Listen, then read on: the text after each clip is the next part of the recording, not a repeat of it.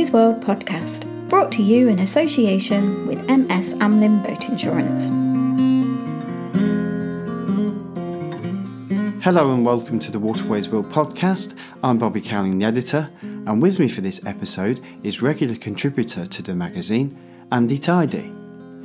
Over the years, Andy has penned numerous articles covering waterways history, archaeology and architecture, along with his experiences of boating the waterways as a roving trader. Together with his wife Helen, Andy runs the floating business The Jam Butty, which travels the network from spring to autumn each year, selling jams and preserves. But Andy is also something of a canal historian, with his YouTube channel, Life at 2.3 miles an hour, exploring the rich history of our waterways, particularly those of the West Midlands. Given all this, we had a lot to discuss when we spoke in December 2020, so let's take a listen.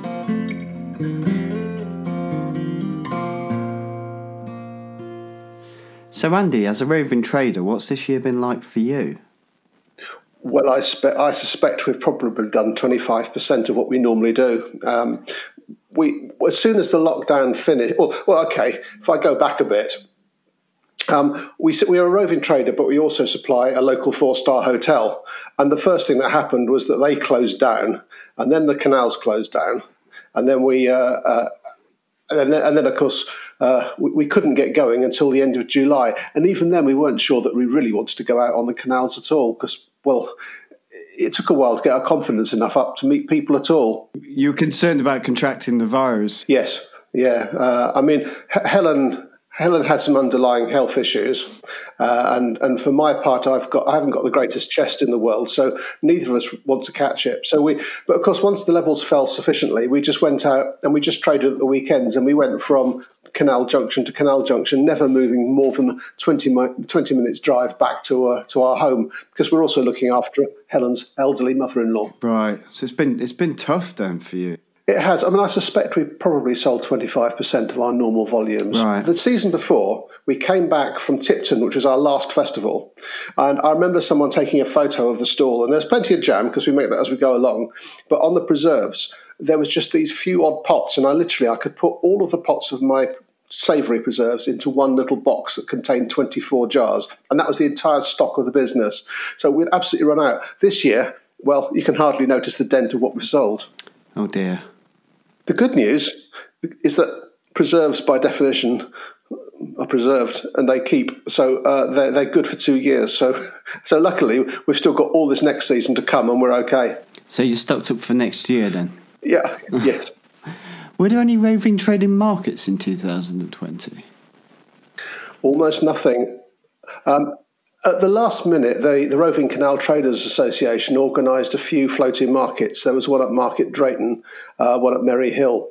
But again, at the time, we couldn't see ourselves feeling very comfortable with uncontrolled masses of crowds milling around that you can't regulate. So we were much happier to go to somewhere like Fradley Junction and moor up opposite the cafe, put the signs up, and then people would come along. We'd put a doorbell out on the sign, and one at a time people would turn up and they'd have a chat at a distance, and we would sell to them. Yeah. Actually, it was a really nice way of selling, and we did sell a surprising amount of preserves over it. I mean, we sold far more than we thought we would, but I think people were desperate for a bit of normality, and they really enjoyed the interaction. Mm.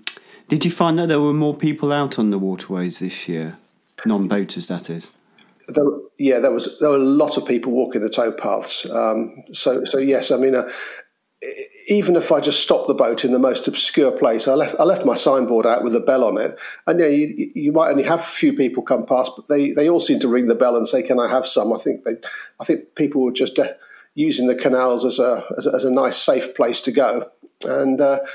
So yeah, it was relatively busy that way, and we've worked out that even if this coming season is the same, we can go out for maybe 20 weeks, and we can do all right.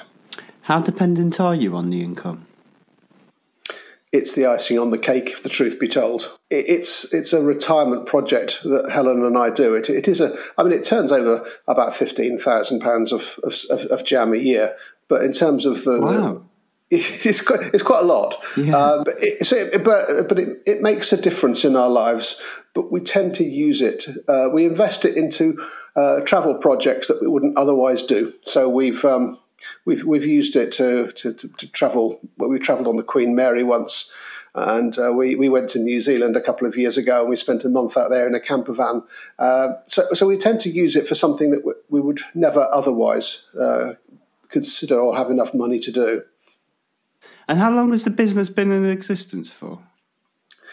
I think about 8 years. It started off because Helen had an accident. Do you remember there was a big snow about 10 years ago? Everything was closed down for 6 weeks. Yeah. And Helen fell over in the snow, smashed her face. And she was doing, she blew her eye socket out and all sorts. And when she'd recovered, she couldn't carry on doing her academic studies because it had damaged her eyesight.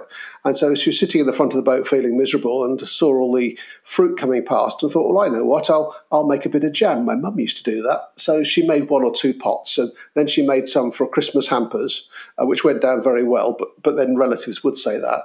And then it came up to there was a school charitable event, in the summer fair. And so Helen went up and did that. And much to her surprise, even just doing it up in a very amateurish way, she sold £250 worth of product. So she started to think, well, maybe there's a business there. And the business would be on a boat? It was always designed around the boat. We started off just going to a few canal events while I was still working, and we did maybe half a dozen over the course of a season, just the ones that we could get to locally.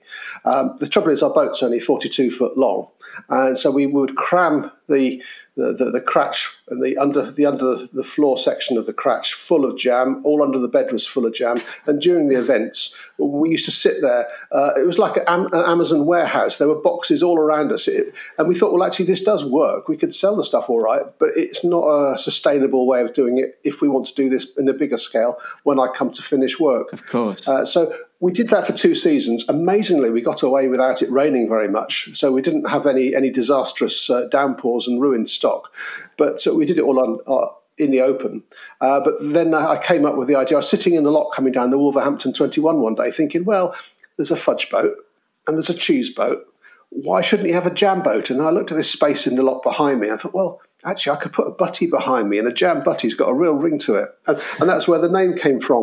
But it took about a year or two before it actually happened. The name, the name is great. So you had the name almost from the word go. Yes. What I didn't want to do, though, was to have some... I didn't want to... how do I put this? I didn't want to have some floating hulk behind me. I wanted something that would advertise the business in a stylish way, that would be self-advertising, but also that Helen has a way of letting things almost take over. So I wanted to have it so that the business could be one boat and we could live in the other one. And so the idea of the butty came about. And then one day I was going down the Shropshire Union Canal past Stretton Wharf, and there was this back end of a butty, just the back cabin, and I looked at it and I thought, oh, what a shame I've missed that. It's such a perfect back end of a boat. And went back 6 months later, and it was on the top of a shipping container. So I got in touch with the owner and said, look, I like the look of that boat. And between us, we devised how to make a 27-foot butty using the back end that he'd built in the 1980s. It had been on 2 old boats. And then we put it, the front of the boat and the hold was made up from the back end of an old Birmingham coal boat made out of iron in about 1900. So wow.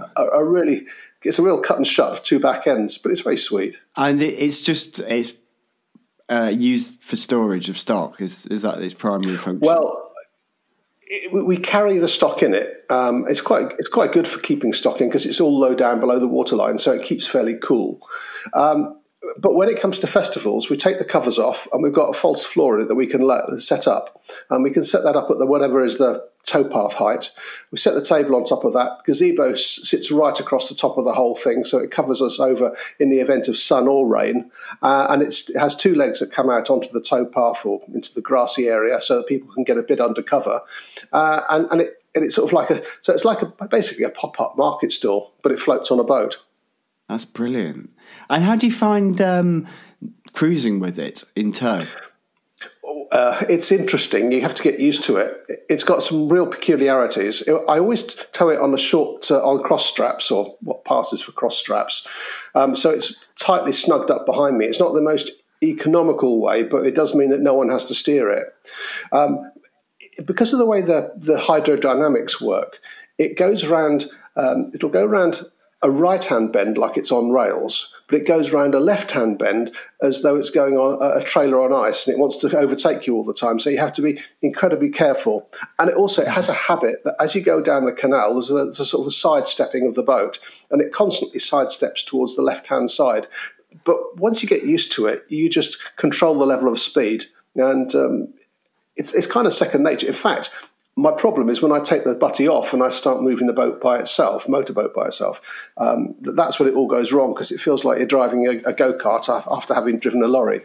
Yeah, I can see that because of the reduction in weight. Yes. Yeah, I mean, normally on a boat, you've got your turning point, your pivot point is about a third of the way back from the front. But when you've got the butty on the back, the pivot point comes way back, but beyond the centre line. So the whole feel of the boat is it's cumbersome and it's slow, and you have to go very defensively. And obviously, if you're coming up to other boats and things, you have to always make sure that you're going to be the one to give way. But luckily, I've never had any real problems. I've never hit anybody, and everybody has been lovely with me. They always give me a wide berth. They see me coming and think, "Oh, I'll slow down." What about at locks? Well, because we're a pretty well-oiled team when it comes to locks. So the crucial thing is the two boats are 71 foot long. So between them, they can go through any lock.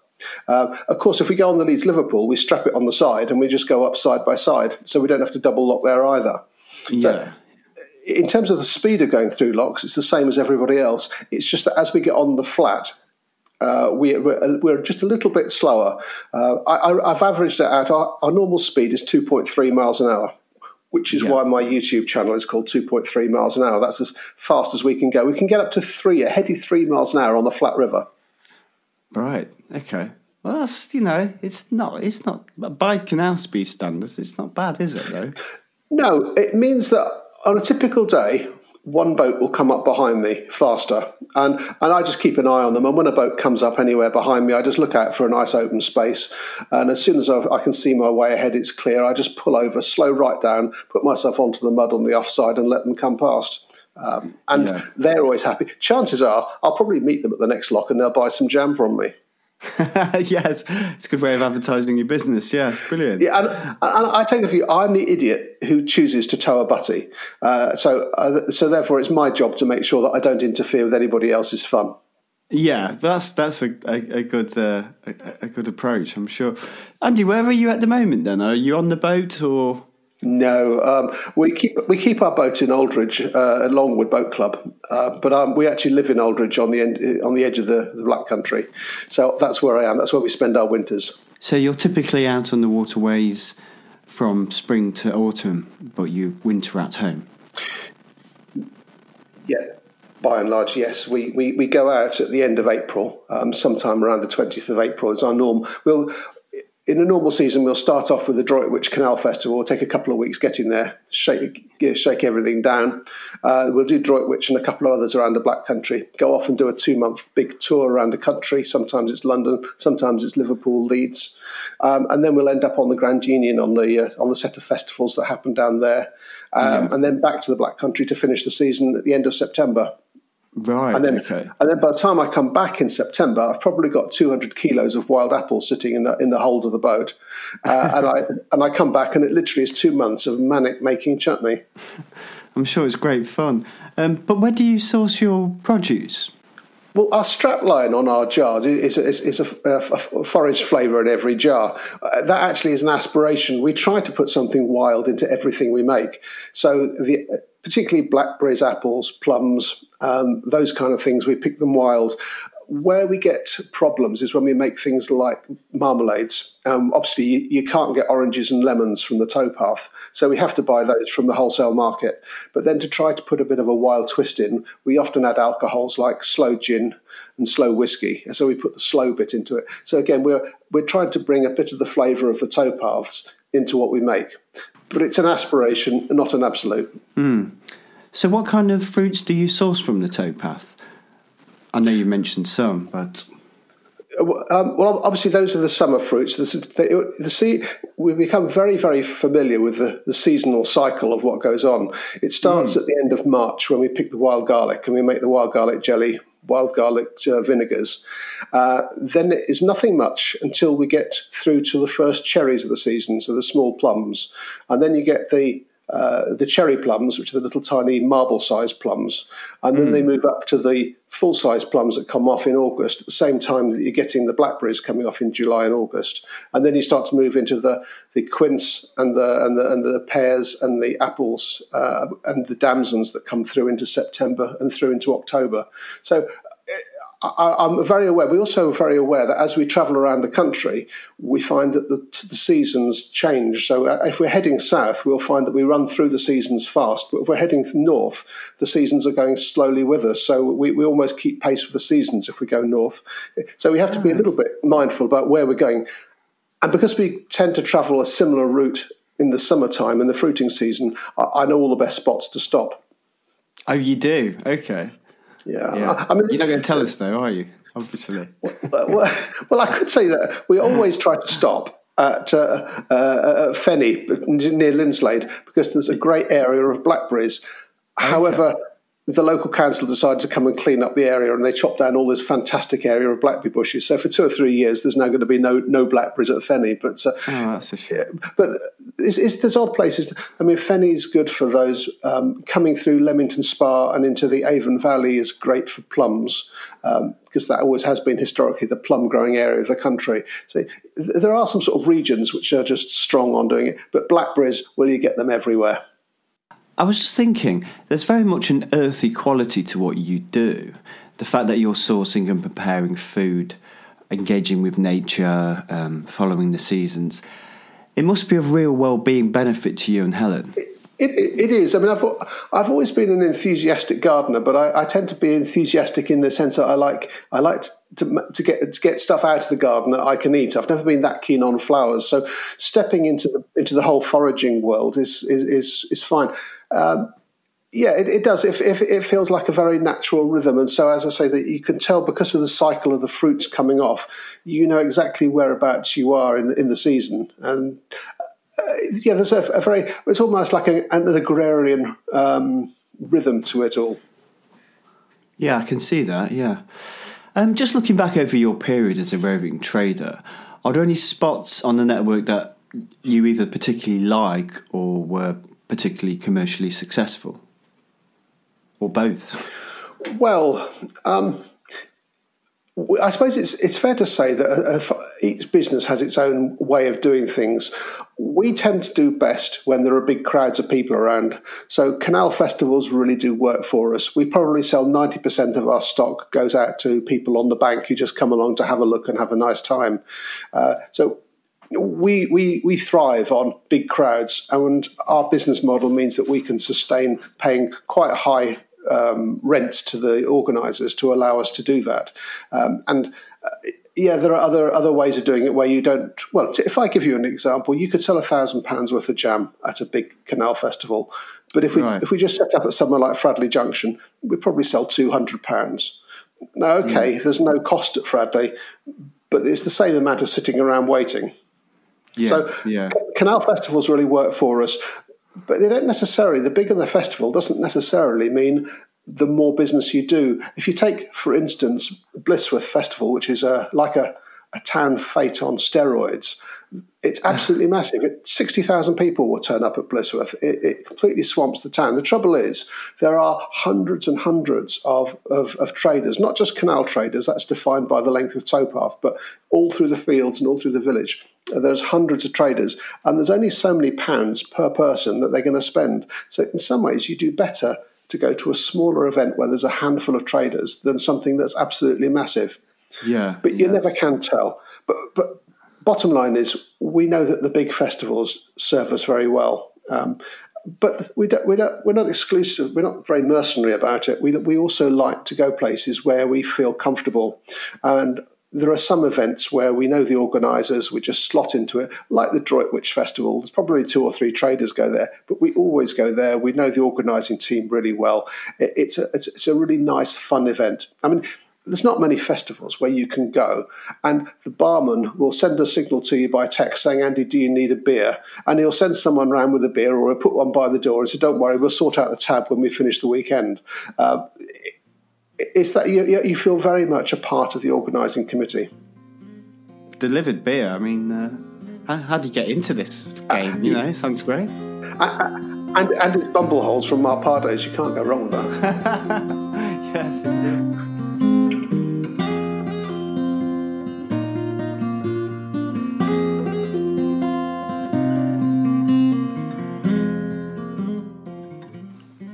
Andy, I wanted to talk to you about your vlog. A lot of the videos are concerned with the waterways of the West Midlands. What is it about that part of the network that you find so interesting? I simply live here. I live on the Birmingham Canal navigations are pretty much they are exactly covered by the old Birmingham coal measures that stretch out from Brown Hills across to Dudley sort of area. And I mean, as I'm sitting here speaking to you, I can see out of my back window, and I can see between the houses out all the way out to Cradley, which is basically I'm looking across the entirety of the Black Country, and in this defined area, there's this 100 miles, or there used to be 160 miles of canals. And they've always fascinated me because the canals out here are very much like the canals I remember back in the 1960s and 70s when I started as a child. They're almost abandoned, they're empty, you can travel for days and not see another boat. It's like my own little private playground. The thing is, hardly anyone knows about it. And if I give you a tangible example, near where I keep the boat, it's Rushall Junction, or it's on the Rushall Canal and Rushall Locks. And that canal there, the top lock has got a monitoring station on it. And on a typical season, there are less than 300 boats go through that lock. And probably half of those come from the boat club itself. So it's almost completely unused. Whereas you take somewhere like Hill Morton, you've got 10,000 boats going through. Now, the situation used to be quite different. I mean, back in the day, the Birmingham canals were so busy that they were taking 5,000 boats a month through the Farmers Bridge locks, and they're having to build bypass canals to get around it. So I find the whole integration of the history and the geography of this area really, really interesting. So there's so many canals and so little time, so I tend to focus on what's close to home. And because I travel all summer, I tend to focus on the BCN because it's close. I can get to it by bike. It's most of it's within 15 minutes drive away, and there's such a rich history to tell from this area. Yes, there is. But it is fair to say that some of the canals in Birmingham are rather down at heel. That's their charm. Right.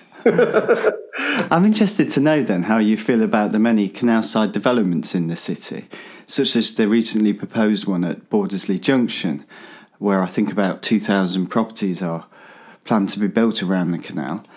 For me, it looks to be a huge improvement to a section of the network that's not really serving any great purpose at the minute. No, you're right. I think that whole section, which actually it's the Saltley Cut, which runs up from, well, it's everyone knows it's Spaghetti Junction, but it's coming up from Salford Junction up to Bordesley Junction. That area. Oddly enough, that's the subject, or where I'm heading to in my next set or my next video. But that area is so utterly changed from how it used to be between the wars.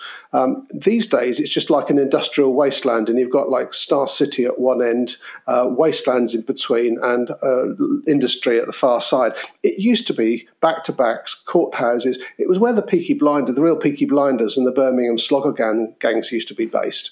Right. And it was a huge area of industry. It's smothered in metal extrusion works, iron works, fabrication works, steel shunting works, tube works. I can't begin to guess what that place used to smell like. It must have been absolutely hideous.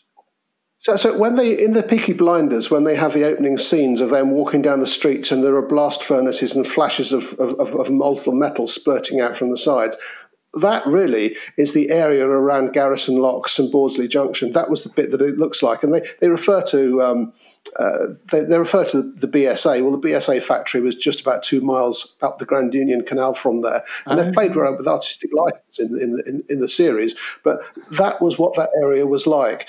But you're right. There's almost nothing left of the pre-war area, but the bits that do still exist and the bit that they're preserving, which is worth preserving, is the final bit of the Grand Union as you come up beside Faisley Street to what they call Typhoon Basin and the Banana Warehouse. You've got the Old Fellows Morton Clayton warehouses and the Bond warehouse. There's a whole string of old canal warehouses that do still exist, and the plan is to encircle them because the HS2 is going to come into Curzon Street Station just in there, and they're going to preserve that as a little enclave of the old Birmingham. And so you've got things like the Custard Factory, and you've got lots of the entertainment venues down there. So in a way, they're going to try and retain that section and to give it the feel of the old Birmingham, and that I think is to be applauded. Yes, that sounds great. And that's... Well, it's all rather tied in with HS2. I think what's going to happen, there was I might got my exact names wrong. There was a railway that was coming in to Curzon Street Station, and they built this enormous great viaduct in the 1850s, 1860s. And in the end, the railway companies never actually finished it because they merged with whichever railway company went into New Street. But the railway viaduct still exists. So I think they're going to make that as a raised walkway that almost runs right over it, a bit like the elevated skyway in New York. So you can walk right across this area of antique Birmingham and get a feel for it. But if there's one area where I feel it ought to be redeveloped and developed in a sympathetic way, it's in this really ancient heart. I mean, that's where the centre of Birmingham started. The original family that were the family of the Burms who lived in that area. They lived in mills on the River Rhea, just beside Digbeth. And so that's the true sort of spiritual and geographic and historical heart of Birmingham. Yes, absolutely. What do you feel about the developments at Gas Street Basin and Brindley Place? I actually favour them. I do just remember the Gas Street and the central sections as they used to be in the 60s and 70s. Actually, it's a source of great frustration. I can remember coming through and I can remember all the hissing and the steaming and spitting of industry, but I can't remember any detail. But the greatest pleasure I've had in the last 12 months, canal-wise, is that Hugh Potter has kindly given me access to all of his black and white and early colour pictures from the 1970s. And I've been looking at all of these hundreds of pictures he's donated to me. And I've been able to sort of fill in my memory. And I've ended up with this amalgamation of my childhood memories of an atmosphere with Hugh's actual photos of locations, and it's massively enriched my appreciation for what used to be there. I mean, it led to the then and now photos, which I've done for Waterways World from time to time, and it's also the inspiration of quite a lot of my writing. What do you find when you look at those then and now perspectives? That industry has just been swept away? Yeah, by and large. Well, I mean, what's tended to happen is the industry's been swept away, and what you're left with is the back end of sort of retail sheds and light industry. So the heavy industry's gone, and light industry replaced it, and then increasingly all of the industrial sites have been bulldozed down, and the brownfield sites are being redeveloped as residential sites. So you have Lightning Port Loop, which is one of the largest of the Birmingham redevelopments. That's being put up based around the canals. You've got all the city centre bit, which actually I think is quite lovely in its own way. And then you're running down through the bottom of Farmers Bridge Locks, and you've got this university centre where all of the universities and the accommodation blocks are all running down beside the Ashford Canal. And well, canals, I think the nice thing about it is that Birmingham may keep changing and reinventing itself. And if you look at pictures of Birmingham in the 70s, when I first remember it, it's almost unrecognisable to how it is now. But the footprint of the canals is absolutely consistent. Yeah. The canals just stay where they were. Yeah. And the one common theme you've got, if you want to look around Birmingham, is if you go into a spot and especially for these then and now type photos, you can go to a spot and identify exactly where you are because the twists and turns of the canals and the side bridges, they've hardly changed one iota. So, well, I suppose if I back that up a bit, I'm not necessarily really a historian. I'm more of a geographer, but I get interested in the history. So what I used to love in doing geography was doing these cross sections. So you'd take a cross section across a valley and you'd see the different styles of use of the land going across the valley. Well, I find you can take the canals running across somewhere like Birmingham and you can use that as a cross section to cut across the history of society in the area. And because it stays absolutely constant, you can just keep looking out onto the world outside through different decades, and you can see how the world changes. There they stay during centuries of change. Yes. I mean, sure, some of them redeveloped, but unfortunately, they just don't get filled in, not the central ones. In fact, you can't fill in most of the BCN because it's integral to the drainage system for the city. So all the stormwater flows into the canals and then into the rivers. But if you took the canals away, you're still going to have to put in massive storm drains, and actually, it's cheaper to keep the canals. Which is presumably why some of the less salubrious parts of that network survive. Yeah, that's right. I mean, if you take the Bentley Canal, which is the one that goes down from near Wolverhampton out to Walsall, they took that out completely. But in order to take it out, they had to build this enormous box culvert underneath the bed of the canal to take the water away. Well, you may as well just leave the canal in place. Yes, indeed. Andy, it sounds like you've got quite an interesting story to tell about your early years boating. Was that on the Birmingham Canal navigations? It's because Birmingham sits in the middle. It's a crossroads for everything. We tended to cross across it. We did a lot of runs out to places like Llangollen, but we often hired from around the Midlands, Penkridge. I seem to remember we did quite a lot coming out from the Grand Union around south of Hatton, those sort of areas. What period was this, Andy? I went out when I was 6 or 7, so it would be in the 1968 sort of time, 68 to late 70s. And my dad used to have one canal holiday a year, and he really wanted to make the most of it. And he was up at 6 in the morning, and he was still travelling at 10 at night. He was always looking for the perfect mooring spot. Wow. The journeys that we took, I mean, things that I would tackle in 2 to 3 weeks, we used to take in a week. It was quite unbelievable. And was that a good way of...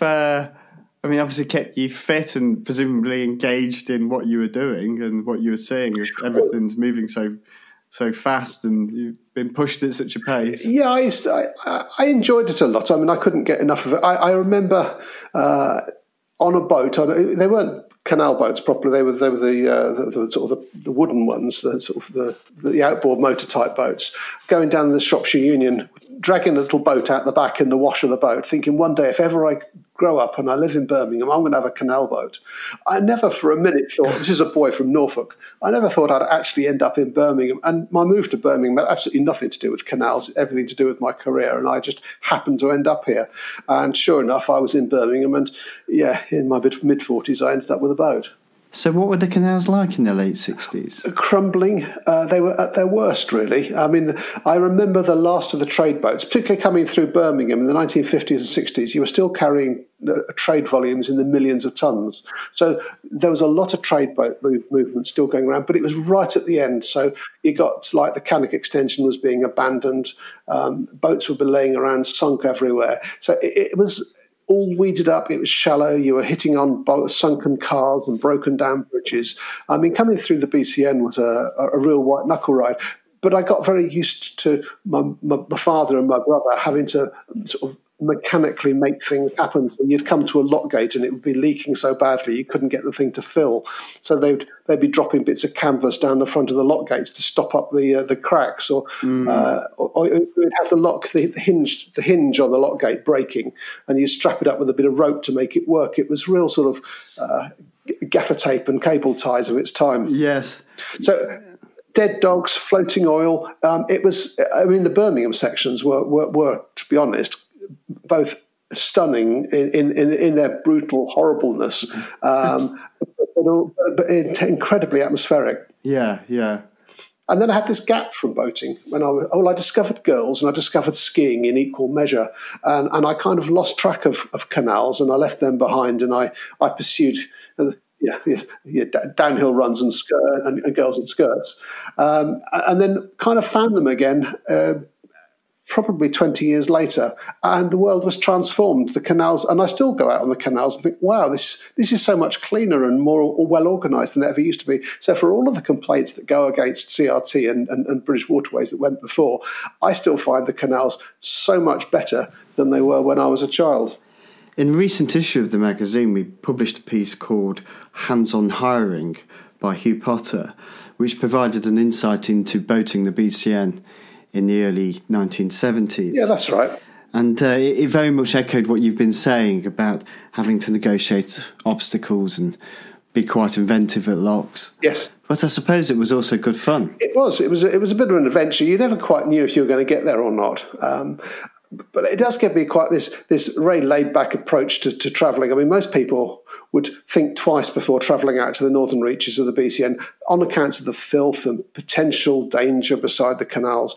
But we do it all the time. There's one or two flashpoints that you watch out for. But I kind of get used to it. And sometimes I run across a pile of abandoned tyres or get something horrible on the propeller. It happens. It's just part of it. And you kind of just develop techniques for getting away with it. I mean, the BCN, people who live on the BCN, we get used to it all the time. We find it slightly amusing when we hear people complaining about the state of canals elsewhere because they've got nothing on the things that we contend with. Yes. So I suppose, you can consider yourself to be a hardy boater if you're regularly negotiating the BCN waters, I'm sure. Yeah, you kind of expect that every day you're going to get something around the propeller, and I'm not talking about something that needs reversing off, but you're going to go down the weed hatch at some point during the day. It's just part of the game. One thing I wanted to touch on, Andy, was that you're a member of the Boaters Christian Fellowship. Can you tell us a bit about the organisation? They normally organise quite a lot of gatherings. I suppose we're members of it, and we're great friends with a lot of basically a collective of Christians who spend their time on their boats, and you just get to know them all, and it's like another social group, really. But normally they get together with gatherings, but like everything else, it's all been cancelled, and what does happen happens online. But it's a nice way to get in touch and keep in touch with other peoples of faith out on the water.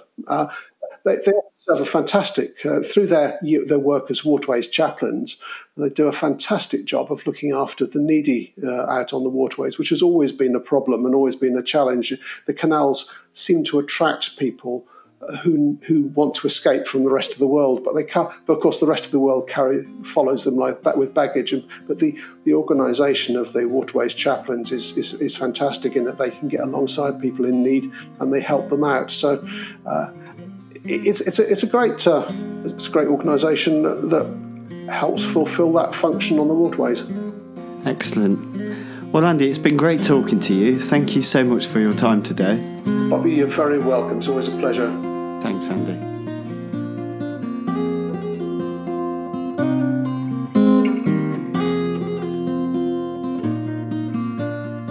Choosing the right insurance for your narrowboat, wide beam or cruiser can be hard work, but the friendly team at MS Amlin Boat Insurance will provide a quote tailored specifically to your boating needs and really take the hassle out of insuring your boat. Call 01732 223 650 or visit boatinsure.co.uk.